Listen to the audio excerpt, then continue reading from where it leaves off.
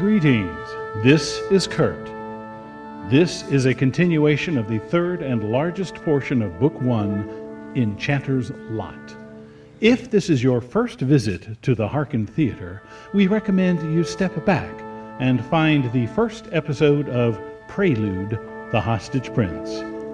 Otherwise, make yourself comfortable as we continue the performances. If you like what you hear, please rate, review, and share on your favorite platform. Comments and questions directed to our email will be answered promptly. If you care to be a preferred audience member and help in keeping these complex productions coming, please buy me a coffee via the website ko-fi.com listed with the description of each episode. And thank you for listening. All right, we're all tuned up. Where's the conductor?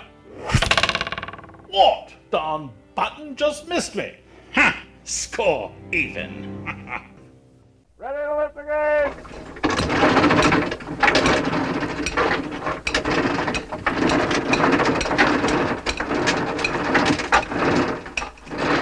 Step through the gateway and enter the universe of the Harken Theater.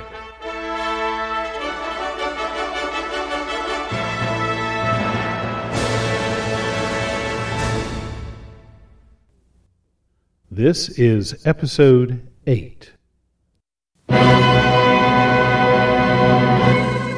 The Harken Theater presents the sound plays of A Bridge of Doom by Kurt Paul Hotelling.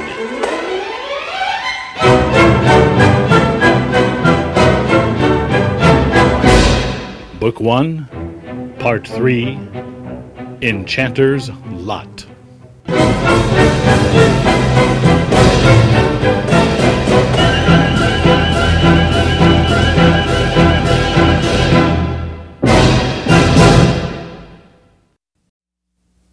Chapter 9. The weave of the cloth was finer than any she had worn before, and it felt good against her skin. There are even some pieces that would look very good on Gawain, though he tends to be absolutely practical where his clothing is concerned. If it doesn't have any holes and fits well enough and is suitable for the season, then it suffices, and he doesn't need any more. I think I can interest him in a little more diversity. Flano was happily immersed in her search for new clothes now that cost was no longer a problem. Since leaving her home village, her old outfit had become badly worn and nearly patched out. And Gawain's tunic and breeches have gotten rather scruffy as well, but he never seems to mind as long as they keep him covered. That will have to change. She sought out the best clothier in the town square. Of course, it went without saying that Hopetown was hardly a merchant's festival, the truly fine cloth makers only to be found in big cities like Cresden or Forin. But Hopetown's best wasn't poor fare by any means, offering enough variety to satisfy her expanding tastes. She might have simply bought some cloth and done her own tailoring, but unlike most women who were brought up practicing the domestic necessities, she had spent more of her time practicing the bow as well. Thus, her tailoring skill, though sufficient, was not something she enjoyed spending endless days using. Getting some attention from a shop-bound trader had been awkward at first, an undertone of prejudice arising at her being a half-breed woman. But once it's clear that I have money to spend, all bias seems to evaporate. Of course, she knew from experience the bias would translate into High prices for me. and she promptly left this first shop and headed for the best one. The owners of the second shop, an older married couple, he a clothmaker, she a seamstress, were quite friendly and even seemed to find amusement with her asking opinions of Glink, who, to their eye, was a very smart and well-trained pet. Is this nice, Glee? How do you think? It was while she made her final choices of what to buy this first trip when she heard... Both her arms draped with colorful sashes and skirts, she turned to see the tawny mudcat staring with wide golden eyes at something unseen. Glink? She thought about what Gawain might move. Is something happening at the Athenaeum? He hissed as he arched his back frightfully. Putting aside the stuff in her arms, she stooped to pick him up, then stroked him. There. Things are all right. The mudcat's claws dug into her sleeves as he stared unblinking into space. Aware of the close link between wardmate and enchanter, and worried he might be in trouble, Flena decided it might be prudent to go find him.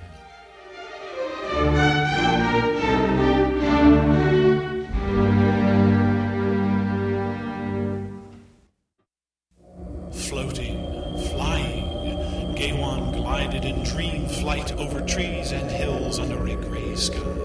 He thrilled in the ecstasy of being liberated from the ground and watched in wonderment at the unfamiliar world passing beneath him.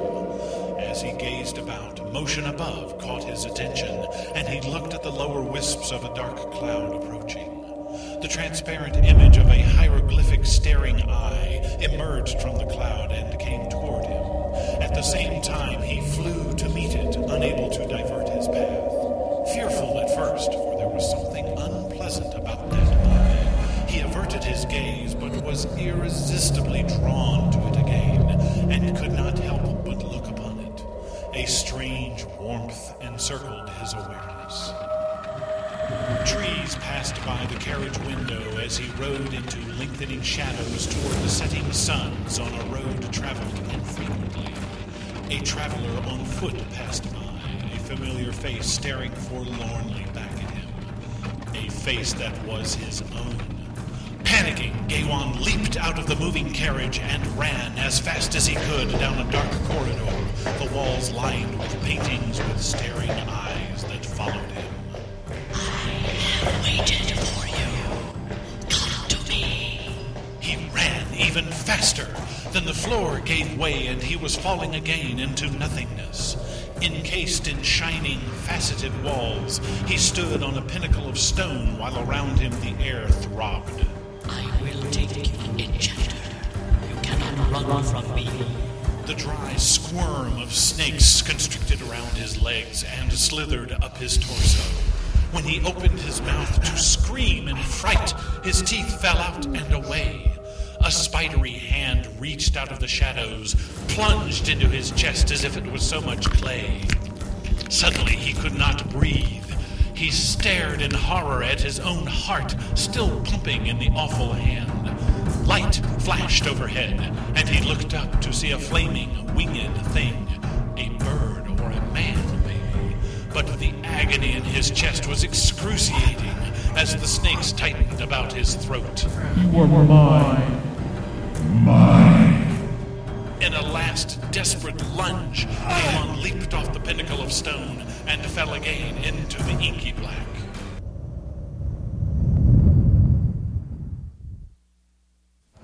He hit a wall, opened his eyes, and found himself beating and clawing at the chamber door. Crouched beneath him was Trimble, yanking frantically on the latch. Protesting on its hinges, the door opened. They stumbled out of the chamber, nearly falling over each other, then clambered up the stairs like men possessed.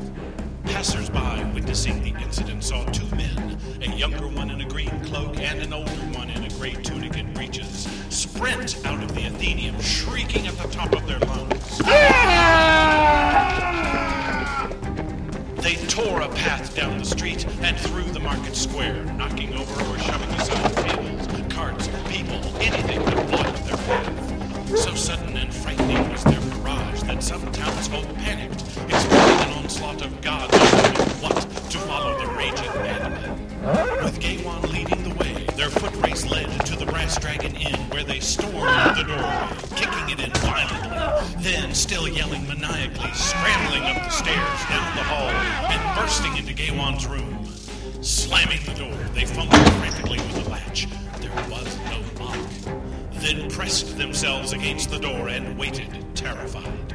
Shouts of anger and fear floated in the open window from the street below. Murderers! Gawain jumped across the room and closed the window shutters, shrouding the room in twilight darkness. They're looking for us. Trimble only nodded with wide-eyed dread, his brow dripping with sweat from the exertion of running so far, so fast. Gaiwan stopped in the middle of the room and shielded his face with his arm as he struggled to grasp and hold what threads of sanity fluttered on the ragged edge of his consciousness. No, I can't, won't submit. Spidery fingers tore at his mind, shredded his mental wholeness. Trimble buried his face in his hands and shook. Frantic footsteps pounded up the stair. Gaiwan pressed himself against the door and listened. The latch rattled. Lost in a myriad of conflicting impressions, he imagined his pursuer trying to enter his mind, and he held the door firmly. Gaiwan? A woman called from memory. Are you there? Murderers! His spittle beaded on the wood. Gods, no! Trimble dropped to his haunches. Gaiwan, it's me. The caress of her voice beckoned soothing memories. Please, love. Blake is terrified. I can't hold him. Trimble got up wearily and reached for the latch. Gaiwan grabbed his wrist firmly. No! Master doesn't want her in. The mage blinked at him, confused. 'Tis your consort. I have no consort. Gaiwan shut his eyes and shuddered uncontrollably as the fires of passion scorched through his awareness, destroying the source of his denial. For an instant, all he saw was the half-elf's adoring gaze as she drank her share of their potion. Spidery talons tried to rip this vision away, but failed. Forcing open his eyes again to dash away the intruding phantasm, he shoved his mentor aside and yanked the door open. What happened? He grabbed and smothered her in a firm hug. The sensation of her warm, slender body yielding against his was a balm to his raw nerves, left throbbing from the madness. And with her quiet, reassuring touch, the woman who had bonded herself to him, he regained control. Real. You are real. Of course I'm real, love. What happened to you? Nothing. Everything. He burrowed his face into her auburn hair. Scared out of our minds.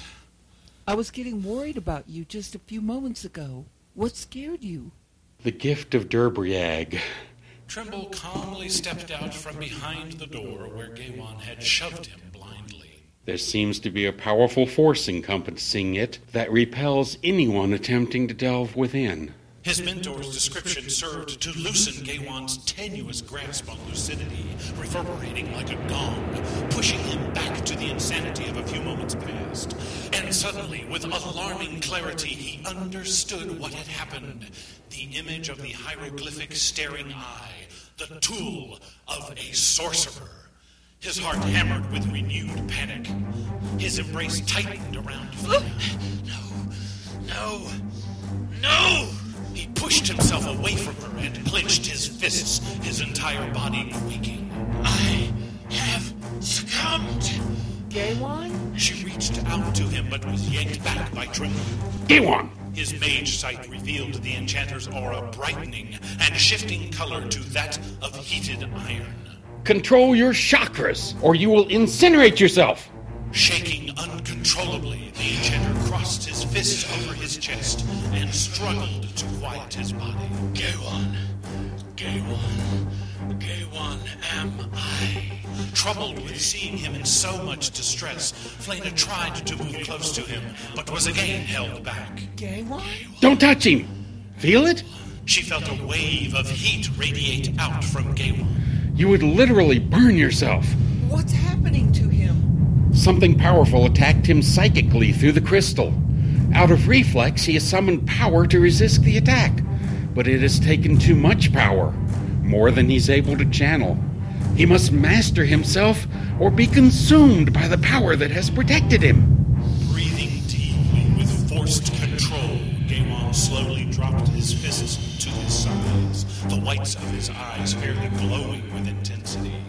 Stepping between Flena and Gaiwan, Trimble narrowed his eyes as he watched his pupil's aura shift back to its normal colors and ease to a more tranquil state. Are you all right?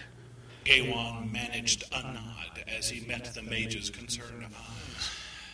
That hurts. He unclenched a shaky fist and rubbed his chest thoughtfully. Must have bumped something during our run. At least neither of you injured yourselves, though there are several street merchants downstairs who might seek to remedy that. You two cut quite a trail through the square. Scratching the side of his head and mussing what hair was there, Trimble grimaced. Yes, I fear we'll be the popular gossip for a while, the two madmen who escaped the Athenaeum. Reaching again for the half-elf, Gawain hugged her close and kissed her hair. Thanks be to you. He was glad of her devotion and the strange effect brought about by the bonding potion they had shared. By trying to separate him from his world, the sorcerer had evoked a counterstroke from the spiritual bond between him and Flena, the one anchor that could not be shaken. Her chin on his shoulder, she stroked his back tentatively. What are you thanking me for? Loving me. Flena wasn't sure what he was talking about, but was glad he was all right after his fright. Quite an experience. Trimble stroked the mudcat, clutching his arm. Glink's eyes were wide and beady, glancing nervously every which way for unseen predators, unknowingly reflecting Gawain's agitated thoughts. The enchanter knew that though he had withstood being dominated by the unknown sorcerer, the darker breed of mages not condoned by the Magian Alliance, he was still caught in the trap. He maintained his calmness with the knowledge that these most twisted of mages could be dealt with once one was aware of their influence.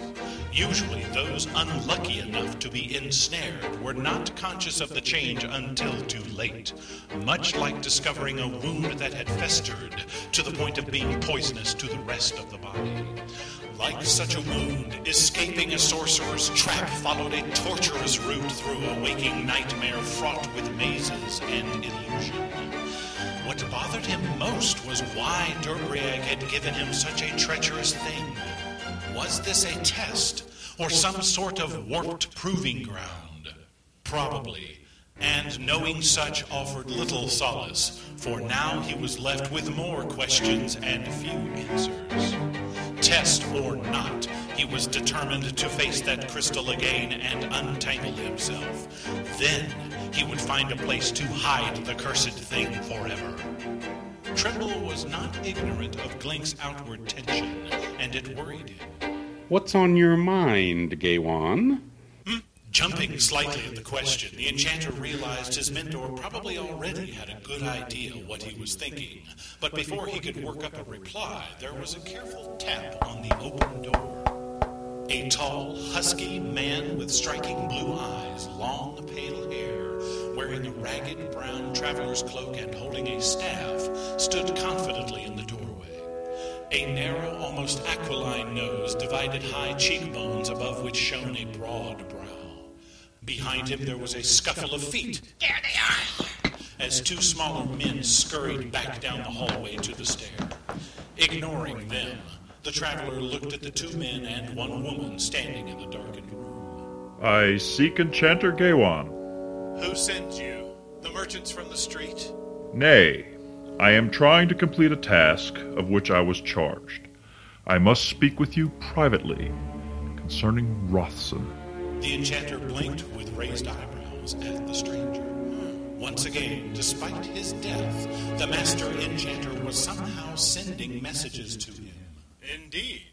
Well, privacy will not be easily had until my mentor and I go and settle matters with some merchants. A clamor arose from the street below. My task will wait. Very well. Gawain reached for the coin pouch hanging from his belt. Trimble, I believe it's time to spend a little of our money and bargain for damages. It's not the first time. For me, anyway. The hazards of being a practicing mystic. Allowing the mudcat to jump off his arm and onto Gawain's shoulder, he then followed him out of the room with Flena and the traveler. Stepping outside onto the brass dragon's veranda, Gawain and Trimble faced a gathering crowd of spectators and 9 street peddlers, loudly demanding recompense for damaged goods. Upon seeing the 2 culprits, they closed in around the veranda and shook their fists angrily. Deciding explanations for the cause would serve only to confuse and further anger them, Gawain held up his palms to silence the small mob. We will pay full price for your damaged wares. Yes, full price. He thwarted any skeptical retorts by pointing immediately at one seller. What was damaged, sir? The gangly-bearded peddler frowned and blinked with bewilderment, for he had expected an argument of some sort.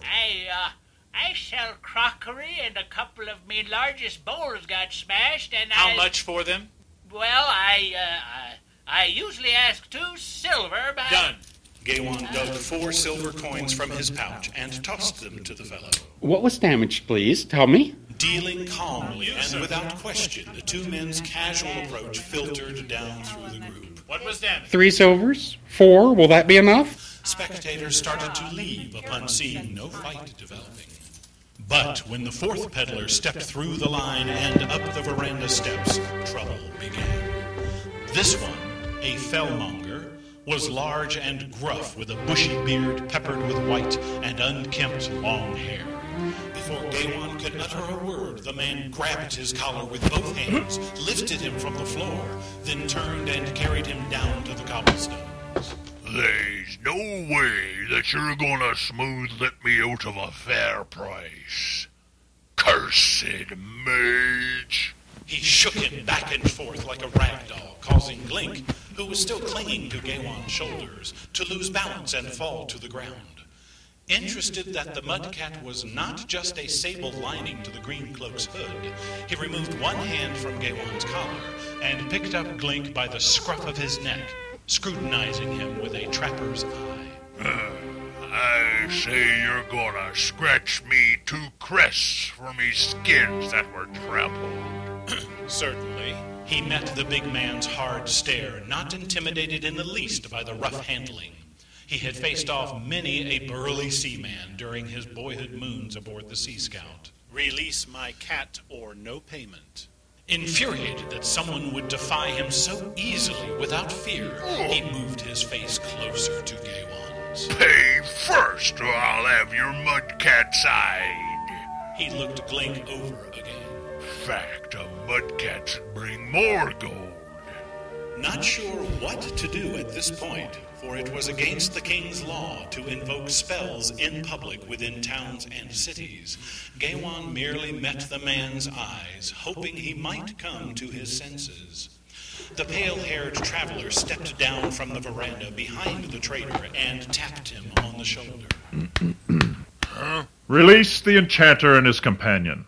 There is no need for bullying. He has already agreed in front of witnesses to pay the full price. The fellmonger narrowed his eyes as he turned his head to see who dared to interrupt him.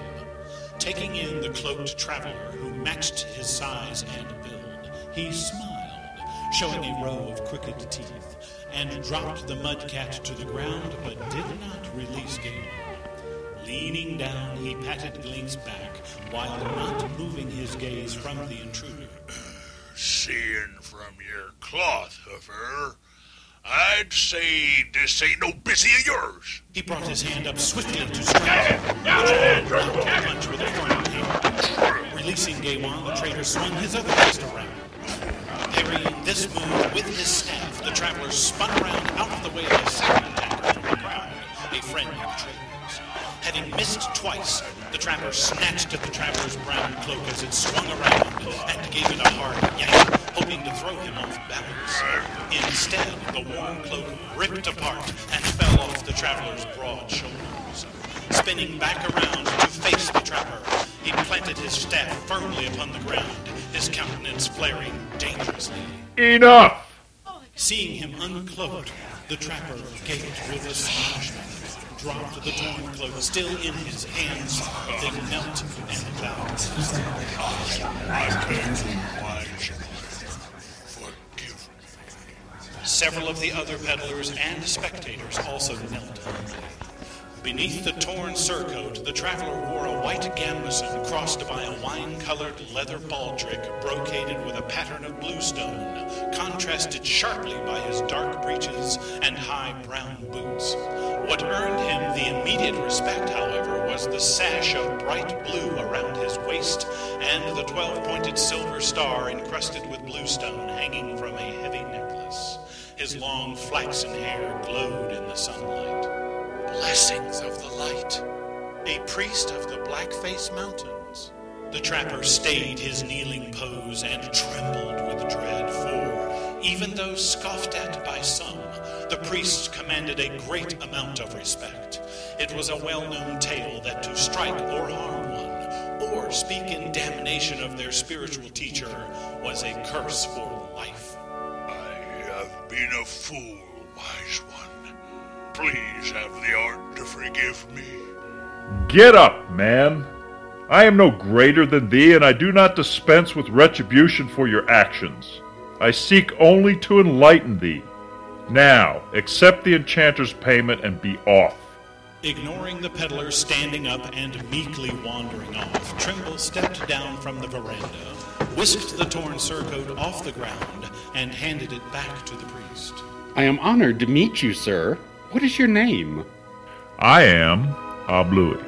With a warm smile, the traveler accepted his cloak and shook it free of dust. Trimble offered his hand in greeting, which was taken and gripped firmly by the priest, who seemed pleased to meet someone not overly awed by his presence. Gawain, meanwhile, straightened his rumpled clothing, had a brief thought exchange with Glink, who had hidden under the veranda, and turned to see the other peddlers and spectators leaving the scene. When he tried to offer some of them coins for damages, he met refusal, most admitting damage was minor, if at all, and easily reparable. Then he spotted the fellmonger lumbering away in a subdued sulk, a split and torn deerskin slung over his shoulder. Running to catch up with him, he came up from behind, pushed 2 gold coins into the man's free hand, and patted his back. He really had no quarrel with him, understanding the fellow was simply protecting his interest among his peers in the best way he knew how. The peddler stopped and looked at the coins in his hand with mild surprise, then turned his head to grin in return. Slapping Gawain's back heartily, he pocketed the money and stomped off to collect his wares. Gawain headed back to join the others still waiting outside the inn when he halted and considered his immediate plan. He saw Trimble was occupied with Abluy, chatting amiably away, while Flena sat on the veranda steps, waiting for him to return. If he acted now, he could get back to the Athenaeum and finish what had started before his mentor or Flena could think to stop him. As it stood now, everyone would argue, rightfully so from their point of view, that he should leave the crystal alone. But the longer he waited, the deeper the sorcerer's attachment would grow, like a cancer in his soul. And it would take too long to explain what had happened and what he intended to do. Even now, as he stood in the street under the cleansing light of the suns, he could perceive the sorcerer's worm wriggling in the back of his mind, undermining his resistance. He would have to end this entanglement as quickly as possible. Like an arrow wound, the best immediate response was to yank out the arrow. Sending a mental call to Glink, he marched off to the Athenaeum. His mudcat bounded down the road after him, leaving Flena and Trimble unmindful of either departure as they talked with Abluy.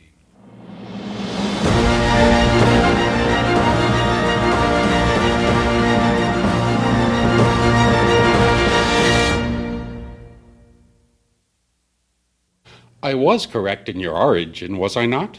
Aye, but it has been many moons since my day as a student of the godman Mural. What brings you to Falstar and Hopetown?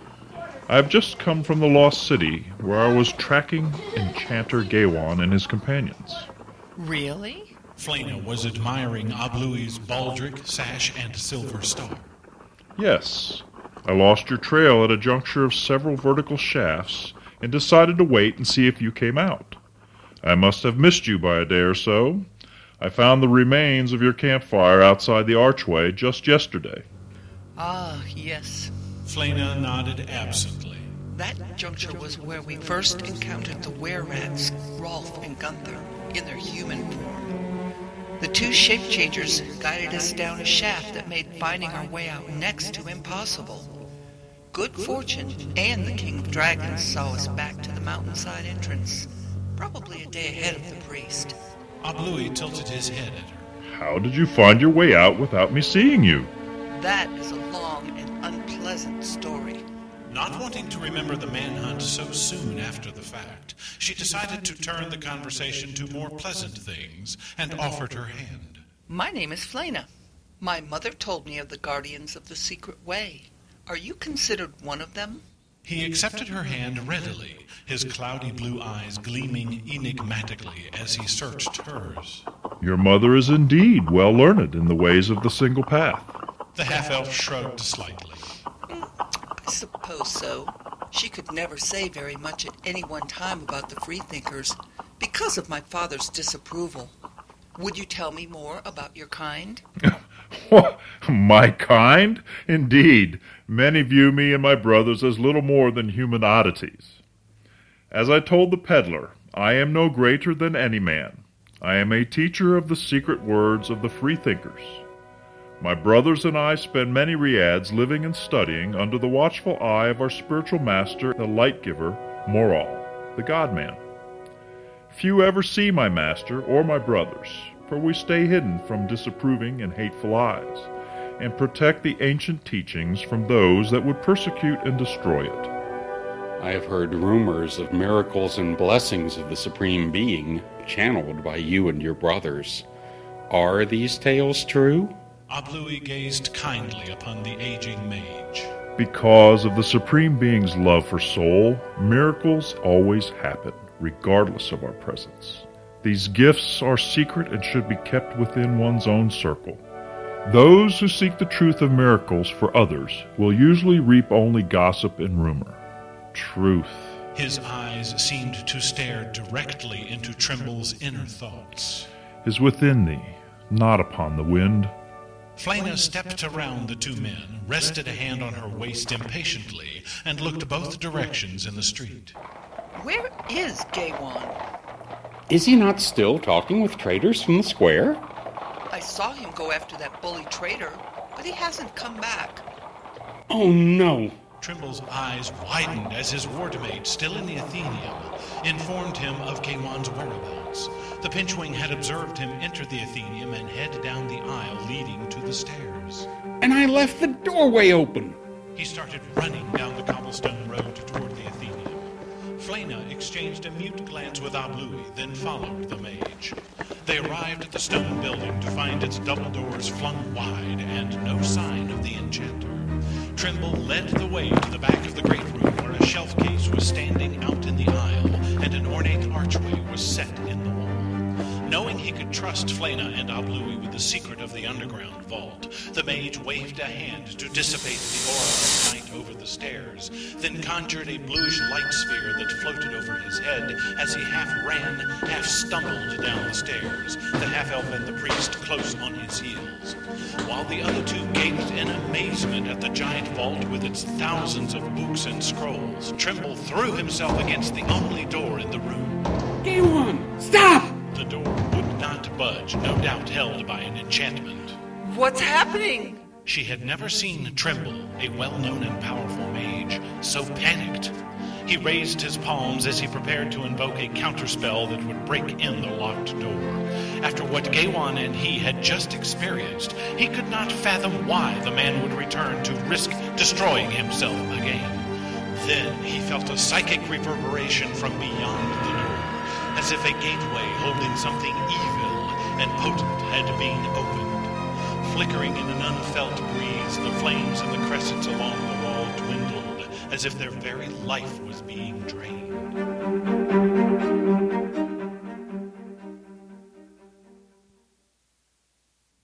Chapter 10. I know of you, sorcerer. Now I will see you. With Glink curled about his neck, Enchanter Gawain stood before the crystal and regarded the reflecting facets that belied the malevolence lurking within. Though still troubled with possible reasons why Derbriag had given the artifact to him, necessity of the moment forced him to put these concerns aside. Once finished with the sorcery trying to subdue him, he would consider finding a safe hiding place for the crystal, perhaps within the Athenium, until such time as he could question the King of Dragons. Perhaps he was only supposed to act as keeper of the crystal and not attempt to use it. But then, Derbriag had said specifically, "Use it wisely." He had also said the crystal was of great importance to dragonkind. Regardless, he was forced to delve within the stone again to undo what he had done, disentangle himself from the darkness encroaching on his mind. The longer he delayed, the stronger the sorcerer's influence would become over him. He made a fist at his side as he narrowed his eyes at the crystal. I will not be dominated. Remembering the technique that had invoked the crystal's energy the first time, he reached out with his awareness. The reaction was quicker this time, and he was forced to squint in the face of the brightening incandescence as dancing sparks gathered into a single point of white fire in the stone's heart. Knowing this would plunge him deep into the sorcerer's grasp, he stilled his mental resistance and welcomed the invading presence. The blackness exploded again from within the shining crystal, this time not randomly spreading, but reaching out toward him with shadowed claws. Beholding the sheer intensity of the expanding force smothering him, his last conscious thought before he succumbed entirely was a desperate plea. Gods, help me. Slowly, he walked barefoot through an enclosed garden, its high mortar and stone walls just visible against the starless night. Tall weeds encroached on the unpruned trees and towered over the stone slabs surrounded with smaller sprouts on which he stepped. He stopped to look at the coarse scarlet robe he was wearing, keenly aware of his nakedness beneath it, then continued walking. To his right, he made a passing glance at a mortar-lined rectangular pool, empty of water, its pale sides bearing painted figures of men and women, writhing in wild ecstasy amidst perverted sexual acts. He looked back to see a fount had started, and somehow the pool was already partly full. He blinked his eyes several times, trying to clear out the blurry edge to everything.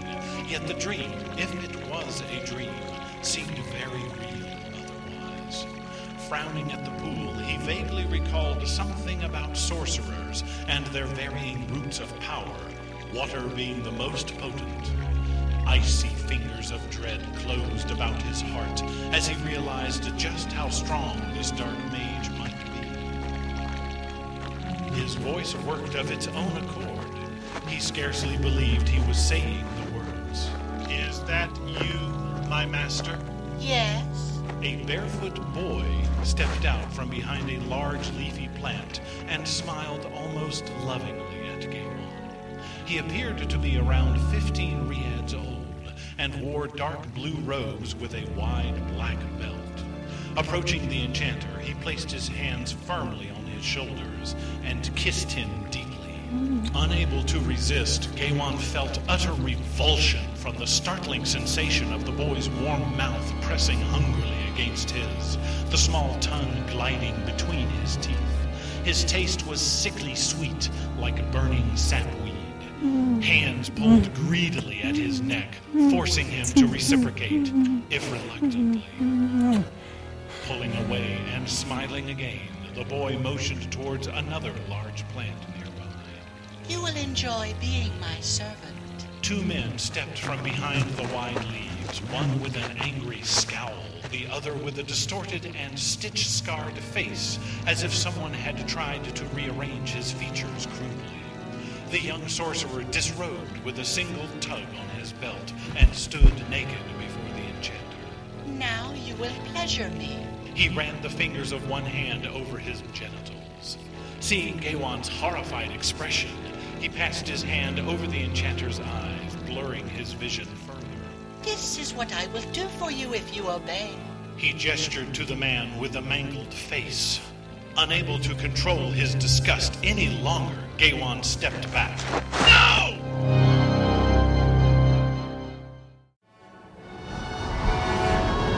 A freezing wind howled through the midnight black vault, the crescents extinguished completely. The cold numbing her skin, Flena pulled close to the tall priest. Her intuition reverberated with peals of danger, and she forced her eyes to stay open in the wind, despite the blackness that had swallowed them. Her elfin night vision could just discern Trimble's outline before her, facing the locked door. Through the maelstrom of moaning night and shrieking wind, she heard Ablui chanting a single syllable, the deep sound vibrating powerfully from his chest. No! She bolted for the door instinctively, but was held firmly at Ablui's side, his arm wrapped protectively about her shoulders. She started to struggle and protest when an icy hand seemed to reach into her chest and squeeze her heart. He's going to die, and nothing can stop it. Phantoms. They are but phantoms. She pressed a fist between her breast and tried to breathe. What? Deny them the fear. It hurts. She sank to her knees. His strong hand squeezed her shoulders as he returned to chanting. Gawain, don't leave me!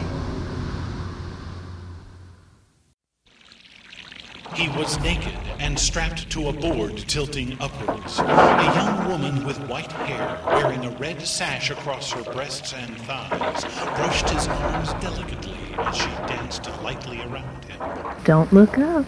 The board continued arcing, passing the vertical and lowering him into the pool, now full of water. The painted figures along its walls seeming to come to life in the ripples.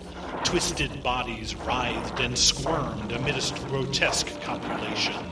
Gawain stared in horror at the long, narrow blade stabbing straight up out of the water, aimed at his gut as the board arced toward it. He was the living sacrifice, to be eviscerated alive and then drowned, his blood and entrails to float and blend with the water, transferring his live energy into the pool, soon to empower the sorcerer. He might have called for help, for mercy, but no one was there. No! No! His many commands of power were lost in another world. Her arms gesturing delicately, the woman danced nearby, smiling blithely at him, a lovely distraction from the grisly death approaching him. Then he remembered her warning and looked up.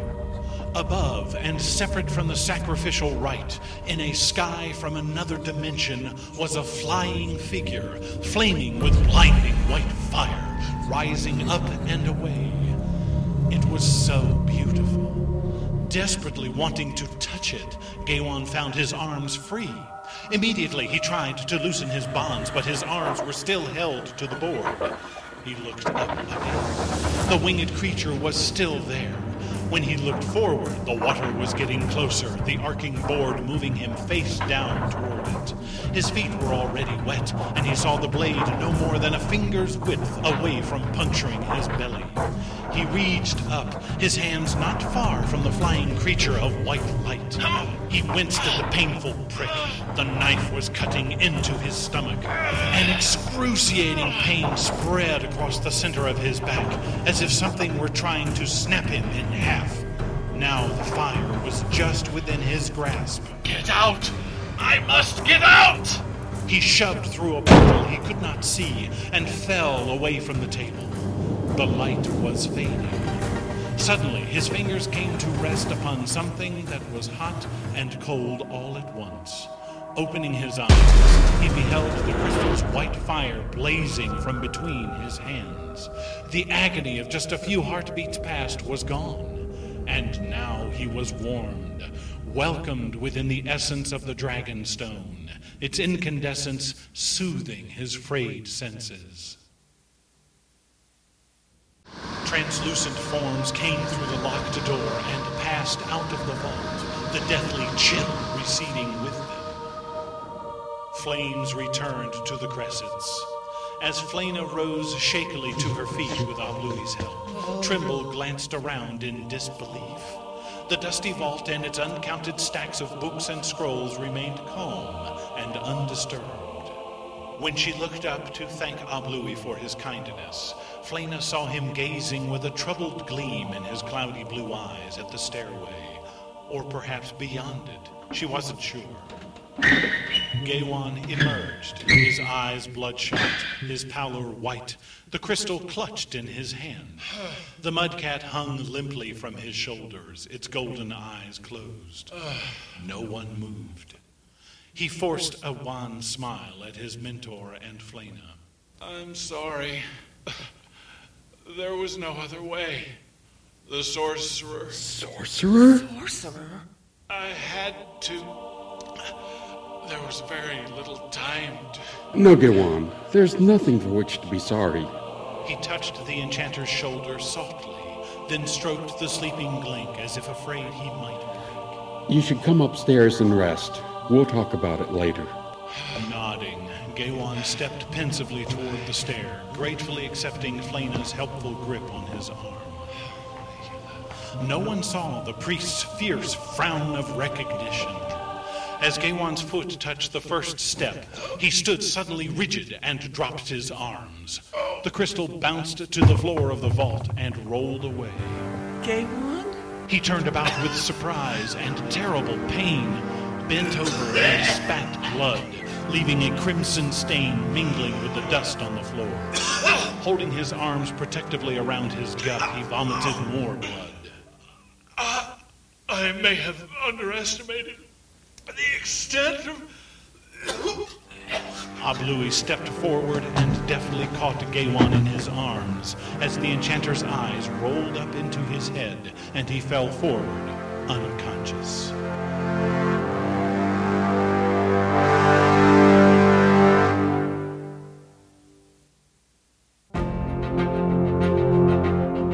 A Bridge of Doom, Part 3, Enchanter's Lot. The sound plays of the novel were written, recorded, directed, mastered, and produced by Kurt Paul Hotelling. Copyright 2022. Character voices for Episode 8 are performed by Richard Hammer, Darcy Aridel Hotelling, Jim Marshall, Mary Celeste, and H, the Great and Powerful. The novel and its sequels, making up a quintology so far at present, are available through Amazon.com, on Kindle Books, can be ordered at your favorite bookseller, or can be purchased directly and at best price with additional bonuses from the author by submitting a request to our email. Music for the Harkin Theater was composed and performed by Evan MacDonald, Florian Sorrell, Francesco D'Andrea, Atlas Mason, High Street Music of London, and licensed by PremiumBeat.com. Additional music was composed and performed on the Sarah Graham Keenan Memorial Organ of NCSA by Robert Kerr Orris. Public domain music performances are licensed under Liber Creative Commons. More detailed music and performer credits can be requested from the Harkin Theater at yahoo.com. Sound effects and original Foley provided by Cusp Studios, Mixkit of Victoria, Australia, and the BBC Library. This was recorded on location in the universe.